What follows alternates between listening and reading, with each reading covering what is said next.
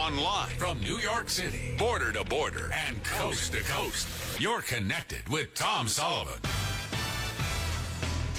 Yes, you are. Let's go right back to the White House, where President Biden and the German Chancellor are taking questions. They're talking a lot of questions about LNG, about Russian gas. Here's the president answering a question from a reporter about there's not enough LNG and it's too expensive to provide to Europe. Let's listen in. A significant portion of it that would be lost. But you know, what everybody forgets here is Russia needs to be able to sell that gas and sell that oil. Russia relies, a significant part of Russia's budget, it's the only thing they really have to export. And if, in fact, it's cut off, then they're going to be hurt very badly as well. And it's a consequence to them as well. This is not just a one-way street. And so we are looking at what we could do to help compensate for immediate loss of gas in Europe if it occurs. And that's what we've been working on for some time now. I can confirm that we work closely with the United States of America, and Joe Biden and I are working closely together as well. We are prepared for all kinds of situations, and that's part of what we do when we say we prepare sanctions. That means we need to be able to react at any time, and this is happening. With regard to the use of LNG, I can say that the biggest volume of LNG used across the world is gas, and that is part of the debate. Concerning a long-term perspective, I already outlined what this is about. We will modernize our economy, and where gas is being used, we will switch to hydrogen. This will be a process that will happen faster than many might imagine today, and that will create a bright future for all of us. Thank you. Thank you very much. That's it. Appreciate it. Shaking hands. Let's listen to make sure. Did we get anything? The last of it, sometimes they answer questions walking off. No. Off they go. So during the top of the hour, what was asked was a lot of questions about the energy in Germany and that Nord Stream 2 pipeline. The first question by the woman who spoke both English and German asked the president, said, "What are you going to do about the Nord Stream 2 pipeline? That's not basically." She said, "That's not yours. So what are you going to? What are you going to be able to do to actually cut that off if Russia invades Ukraine?" And he looked all, I don't want to say nervous, but he paused and was thinking. And he finally said, "I promise you we will be able to do it." So he didn't have an answer, or if he had an answer, he wasn't willing to say what that is. But he said, I promise you we will be able to do it, when it came to the question about the United States cutting off the Nord Stream 2 pipeline. That in itself may be considered an act of war as far as Russia is concerned. We'll see if that comes to fruition. Then they asked the German Chancellor about the sanctions, and the reporter said, "Hey, Mr. Chancellor, you're very vague. You're not spelling out exactly what they are. And are you and the United States working together on this?" And he goes, "Well, you can't spell these things out because there may be more to come. It depends upon what Russia does. And besides that, we are working together." Another reporter asked the German Chancellor about the fact that NATO should be working together. And the United States has sent a lot of heavy military equipment to both Germany and Ukraine. So, Germany, you have a lot of this stuff. Why are you just sending 5,000 helmets? And he also asked the German Chancellor about the fact that he says, "I'm sure you've heard a lot of people are speculating whether Germany is a reliable NATO partner." And thirdly, you haven't mentioned Nord Stream 2. And the German chancellor basically ducked the whole thing, saying, we've spent a lot of money. We spent $2 billion on Ukraine. And that's their whole argument, is we're giving them money. He didn't answer about the reliable partner part, other than the standard, of course. Oh, no, President Biden jumped in and said, oh, no, he knows we're a reliable partner. No. The question is Germany a reliable partner, Mr. Biden? And the next question, what is Germany doing to reduce the need for Russian oil? And I thought this was interesting, because what he said, what the German chancellor said, was that climate change led to a decision in Germany to rapidly change their source of fuel. So he's being very forthright, because they did. They've shut down their coal mines. They shut down their nuke plants. You talk about just boom, boom, boom. He flipped the switch. Well, he didn't. The German government flipped the switch, and he seems to be all for it, going, we rapidly decided to make a change. And they said, well, what are you going to do?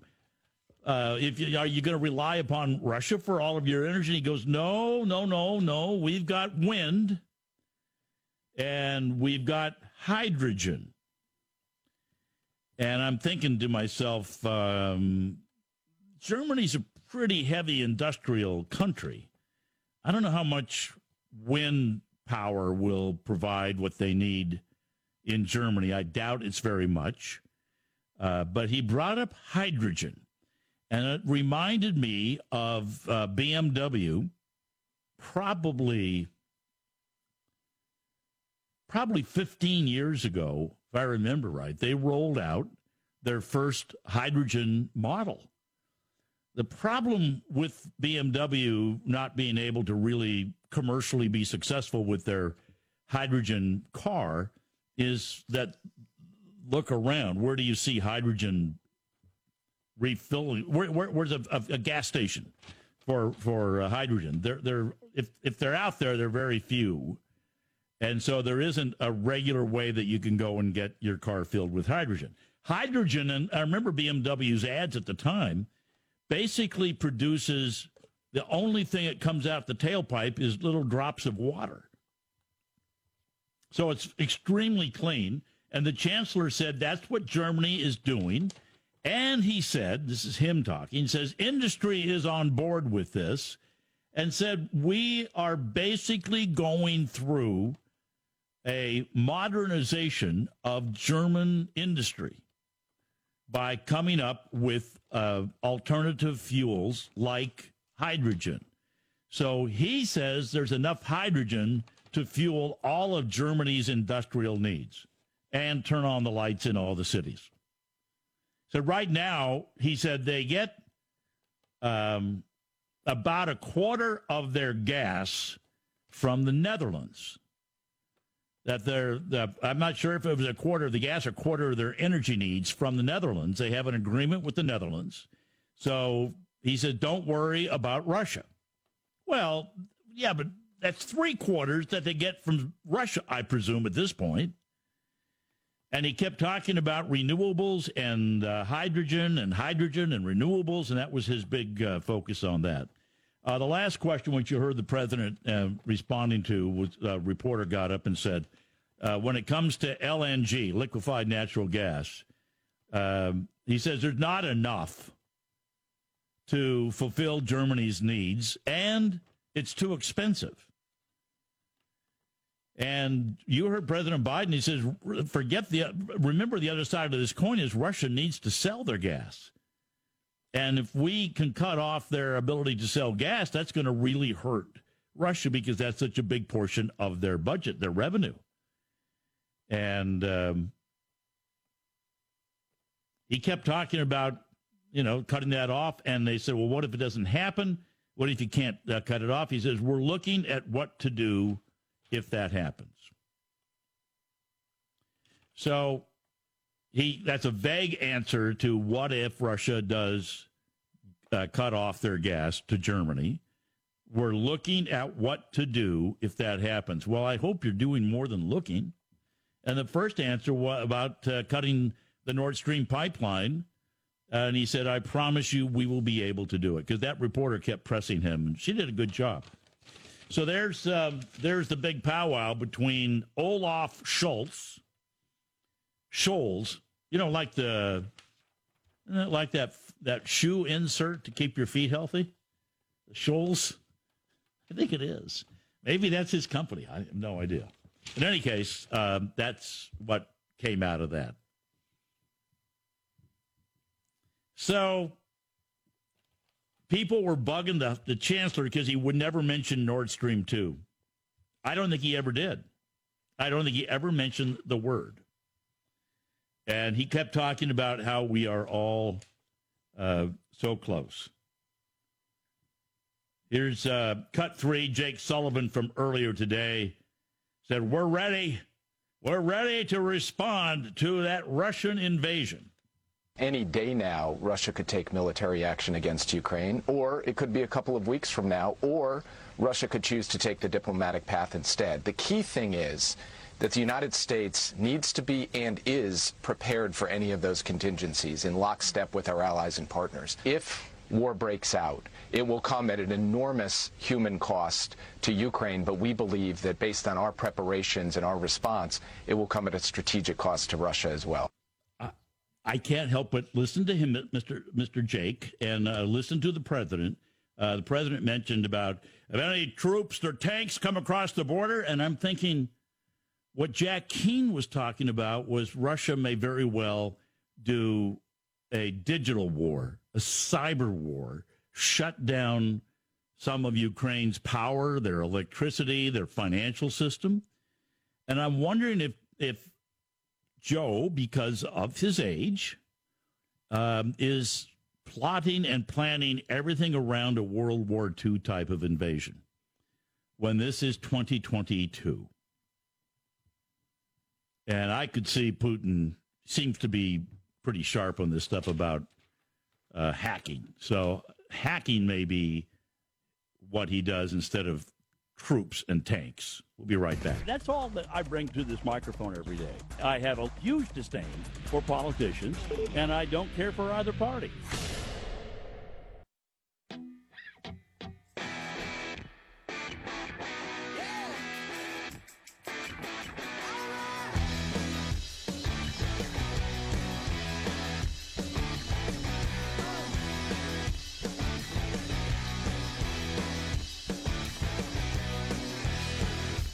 Well, we keep everybody up on a TV set where we can see what's going on in the world. Kirk Leipold, he was the commander of USS Cole.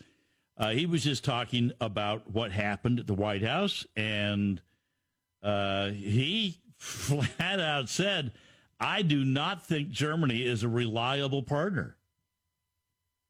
Whoa. So that's one of the questions that was asked of the chancellor was this business about, are you a reliable partner? And Biden butted in and said, oh, yeah. He knows the U.S. will be with him. No. Is Germany with the U.S.? They never answered it. So all of this is being digested by Vlad, and he and Macron are having some French wine probably right now. You got to see the photo. They were 30, 40 feet apart from each other. And the funny thing is they so from stage left, here comes Putin comes walking in to the room where this big long table is, and he doesn't have a mask on. He walks up to his chair, and from the other side, stage right, comes Macron, and he's wearing a mask. And they never got within 30 feet of each other. So Macron took the mask off eventually. I think he felt a little goofy with the mask on when they were so far apart.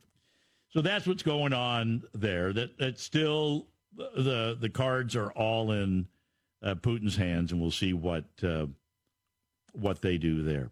Since we're doing foreign affairs.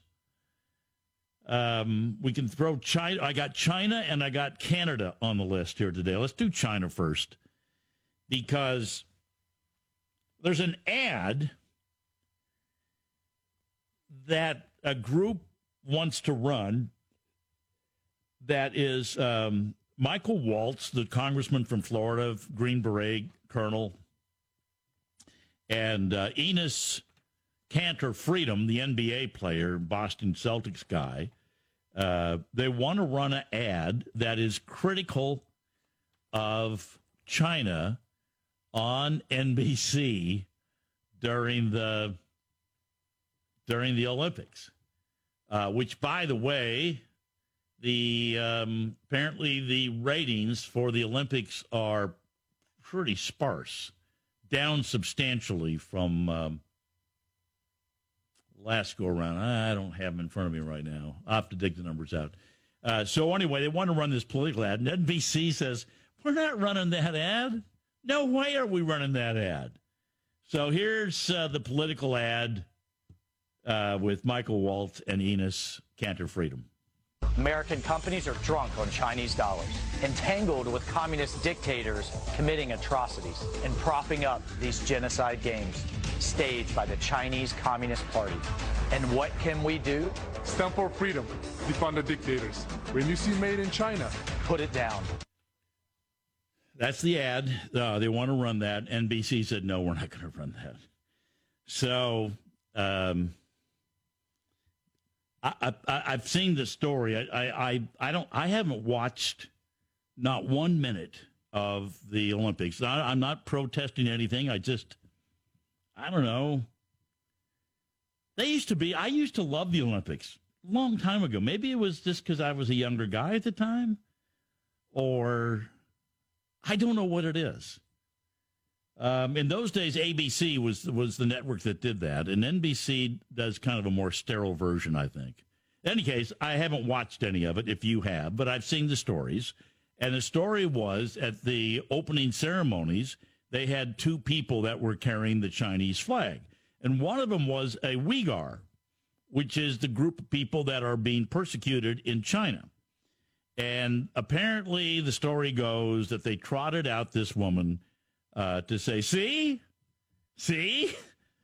we're not oppressive to these people. Look at this. We got a Uyghur holding the flag out there in the middle of the Olympic ceremony. Apparently nobody can find her now. She's one of the athletes, but apparently she hasn't shown up. So you get into this whole corporate stuff about should they run the ad. If I was a corporate guy, I think you'd get a lot of mileage with the American people, since you're an American network, to run the ad. I know China monitors all this stuff, but what are they going to do? The games are underway. Run the ad. 855-295-6600. We'll be right back. Connect and engage with Tom Sullivan on air, online, on demand.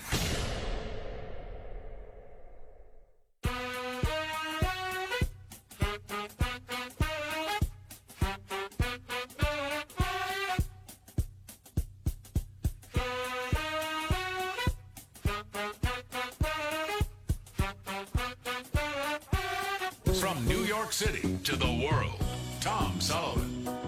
Hello, world. How are you? Happy Monday. Yeah, this is going to get very interesting. Germany, they're acting very much like the German chancellor was acting very much like, you may laugh at us today, but we're going to have the last laugh, because we're going to have all this.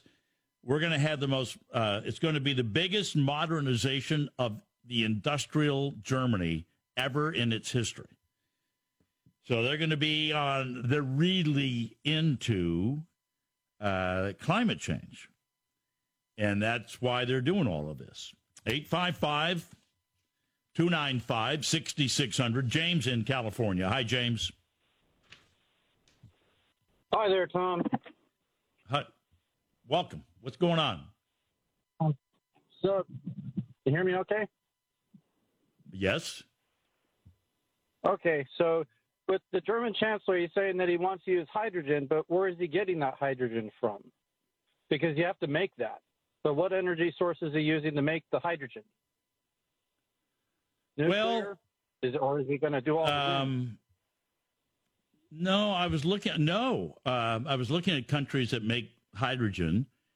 Japan is the largest, followed quite a ways back. In number 2 is Germany, and number 3 is China. So Japan, Germany, China in that order.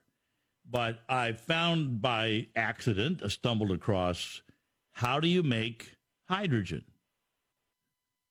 Do you know? Because I did not. It is produced, it's produced from natural gas. From natural gas, using a carbon capture and storage system. So that's what they need. They need the natural gas to be able to do the carbon capture to get the hydrogen. Right. They can use electricity to split water molecules, but you may as well just use the electricity straight off then from solar. Yeah. So, and otherwise, I don't know. You're burning some sort of carbon to get the hydrogen from it. Yes. So it's not exactly. It's green. A carbon capture from natural gas produces blue hydrogen, and apparently they're doing a lot of this stuff. Remember, Germany's not that large, so they have a big industrial base, but apparently they get 30% of their power from garbage, biomass. 30% from that. They get 14% from hydropower, so they have some dams on some rivers somewhere in Germany. So there's 44%, and there's another 40% they get from wind. So they must, I haven't been in Germany in quite a while, but they must have windmills all over the place. So they're investing heavily in clean energy, and they are absolutely doubling down on hydrogen. That is their big thing. They'll either get the last laugh or they will be laughed at forever. One of the two. Yeah. It just seems like that generating the hydrogen is like kind of a secondary process, and they'd be better off just going with the primary process to get their energy from it. Unless if it's for like fuel for cars or trucks or something like that. Yeah. I'm going way back now when they came out with some of these alternative engines, and everybody was, like I said, BMW, I remember they introduced their hydrogen car. The problem was, where do you fuel up? And they didn't have that ready. But there was also, I remember when I lived in California, the governor of California had it wasn't a limo, but it was a big Lincoln, one of those big old Lincolns that they drove the governor around in. And I knew the governor pretty well. We'd talk from time to time. And he was telling me, he says it's a piece of junk. They took out the perfectly good engine and put in some sort of hydrogen engine, and all of the seals and everything, the stuff that's made of cork and everything else in there in a car. Apparently the hydrogen ruined it. So the engine was just a total mess. And when they got rid of the car, but before they got rid of the car, they had to take out the alternative engine and put in a gasoline engine to be able to sell it. So we'll see. Was that Schwarzenegger? Because I think that he did that with the Hummer as well. No. That was Pete Wilson. Governor Wilson had that car. Like way back. Yeah.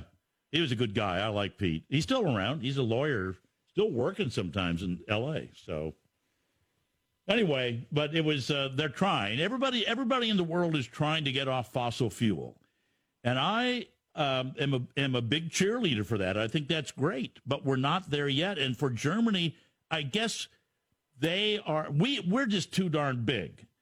But Germany, I guess, felt that they have enough alternative energy to be able to take a chance on this and try and switch everything over rather rapidly. Even the chancellor said it was rapid. So they've got more guts, but maybe it's because of the size of their country. Even though they got a big industrial base, they're not that big. So I guess you could take a chance on it. But you can't do that with the U.S. We just don't have enough alternative energy here. Not even close for the size of this country and our industrial needs. Anyway, we'll see what happens. But that's what Germany's up to. James, I appreciate the call. Lane, you got something on hydrogen, is that right? Hi, Lane. Welcome. Hi, how you doing, Tom? Good. Great show. Love the show. Hey, so thank you. I think Germany's idea is to go hydrogen because you still keep the engine, the combustible engine, viable. You just change a few things in the components, and you still have an industry that's still manufacturing. If you go electric, like the previous caller said, the energy it takes to create hydrogen, well, then you're eliminating the combustible engine. You're removing that complete line of, a viable manufacturing. The whole idea is to keep what we got going, but use less fossil fuel. Well, I wonder though.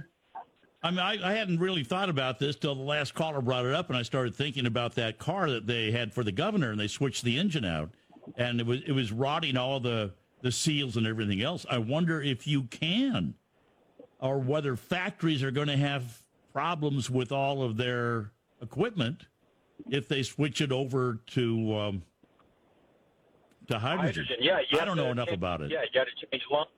Yeah, you got to change lines and pumps, and there's a lot to it. I was involved in off-road racing in Southern California, and when the E85 fuel came out, and we had a particular engine we needed to use, it could only operate on E85 fuel. It was an off-road close course. Anyway, it was very interesting, what we needed to do in order to make that engine work. So, yeah. That's the thing. It sounds more complicated than I think people just think, oh, well, let's go get hydrogen and we'll use that. I don't care. Well, I don't care what they come up with, but it just seems that in the meantime, what's wrong with all of the above? Let's try every piece of energy we can. Exactly. Starting with the cheapest. As a resource. Right. And natural gas is the cheapest. And we just shot ourselves in the foot with that. So, currently.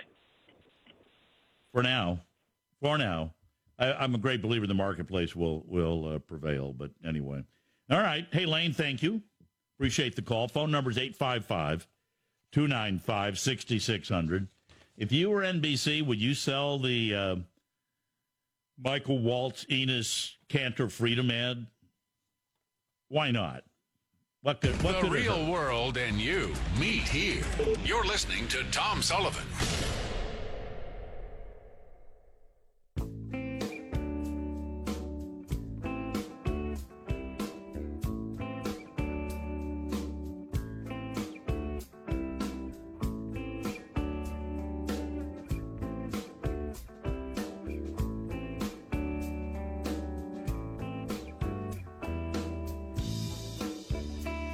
So, yeah, they want to sell. I don't know why NBC is so afraid to sell an ad. It would run here in the United States. It's a political ad. Okay. They don't have to sell it. But here's Michael Waltz lamenting the fact that NBC won't sell the ad that he wants to run on NBC in this country. These corporations that want to preach social justice here at home, they want to boycott baseball in Georgia, but then completely turn a blind eye when it comes to millions of Muslims in concentration camps and slave labor. Yeah. Enos Cantor Freedom, the basketball player,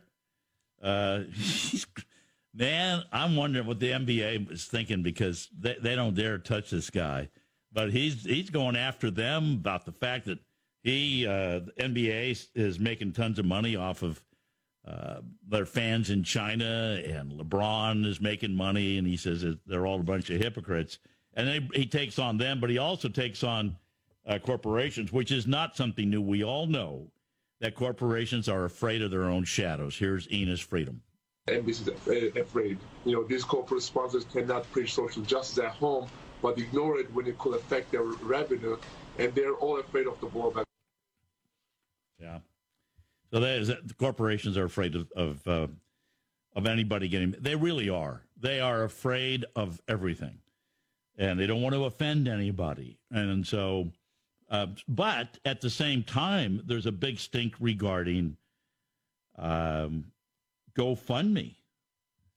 And who else is involved in this big pushback? The Canadian truckers. This is called the People's Convoy. And I saw they had some live YouTube cameras. A bunch of people were streaming live from their iPhones or whatever up in Ottawa at the nation's capital. And I looked at the temperature. This was, I think, on Saturday evening. I looked at the temperatures. It was 3 degrees in Ottawa. 3. And so there's lots of people. I mean, they're hardy souls. They're out there. I mean, there's thousands of people in the streets. And it was kind of, wasn't all that great of a protest.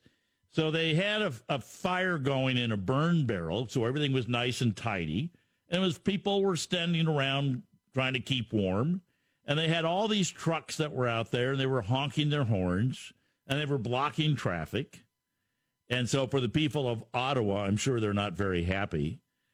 But there is apparently a number of GoFundMe sites that were set up to send money to the truckers or some truckers support sites and stuff like that.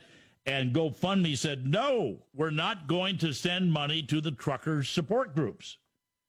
They have decided, I mean, it's one thing for Twitter to say we're not going to post something that a conservative says. It's another thing when you send your hard-earned dollars to GoFundMe because you want to support the truckers, and GoFundMe says, you can't do it because of the fact that it is against their wishes somehow.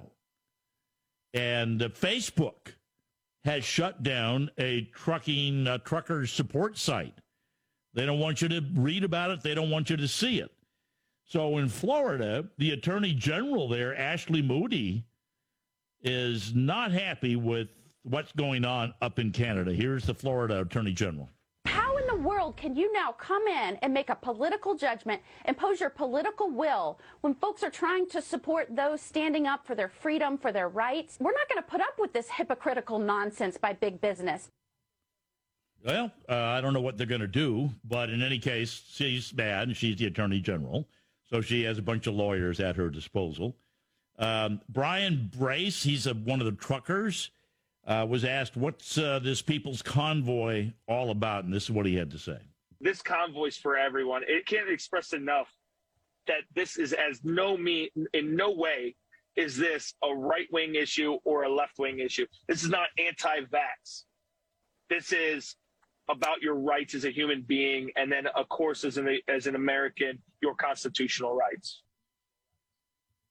Well, there's no constitutional rights up in Canada, the same as here. Ottawa has declared a state of emergency. They're taking this very, very seriously. They've declared a state of emergency in response to more than a week of the truckers protesting against the COVID restrictions in Canada.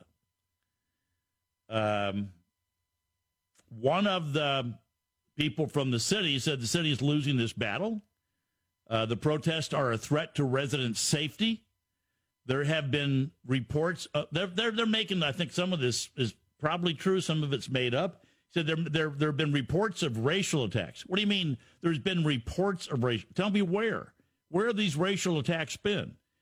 The other day they were talking about Confederate flags. I'm going, I don't think I've ever seen a Confederate flag in Canada. In any case, Ottawa, downtown, center of town, I've never been there, but they are paralyzed. And they've got the trucks, and they've set up tents, and they're camping out. And it was all sparked by a new rule that all truckers must be vaccinated to cross the U.S.-Canada border. But it has morphed into broader challenges to COVID health restrictions, according to the BBC. So they've gathered in central Ottawa near Parliament Hill. Their demands have grown to include ending all COVID mandates nationwide and oppose the Prime Minister, Justin Trudeau. Speaking of getting rid of the mandates, so there is it seems to me, with the numbers of people that are, the COVID cases are dropping like a rock here in the U.S. Some places are still bad, but a lot of places that had it, it's not bad anymore. New Jersey, the governor of New Jersey, big Democrat, came out a couple of hours ago and said, we are going to end the mask mandates in New Jersey. And then he said March 7th. I'm thinking, wait a minute, this is February 7th. If you're ending it, what are you basing ending the restrictions, the mask mandate on? Is it politics or is it science? And if it's science, does the science say that somehow if you wait 30 days that the COVID virus will be gone? You know that? So none of this is making any sense, and a lot of people across this country and now up in Canada, I think this Canadian truckers demonstration is going to be showing up here in the U.S. I don't know where, I don't know when, but I think people are backing off all these restrictions pretty quickly.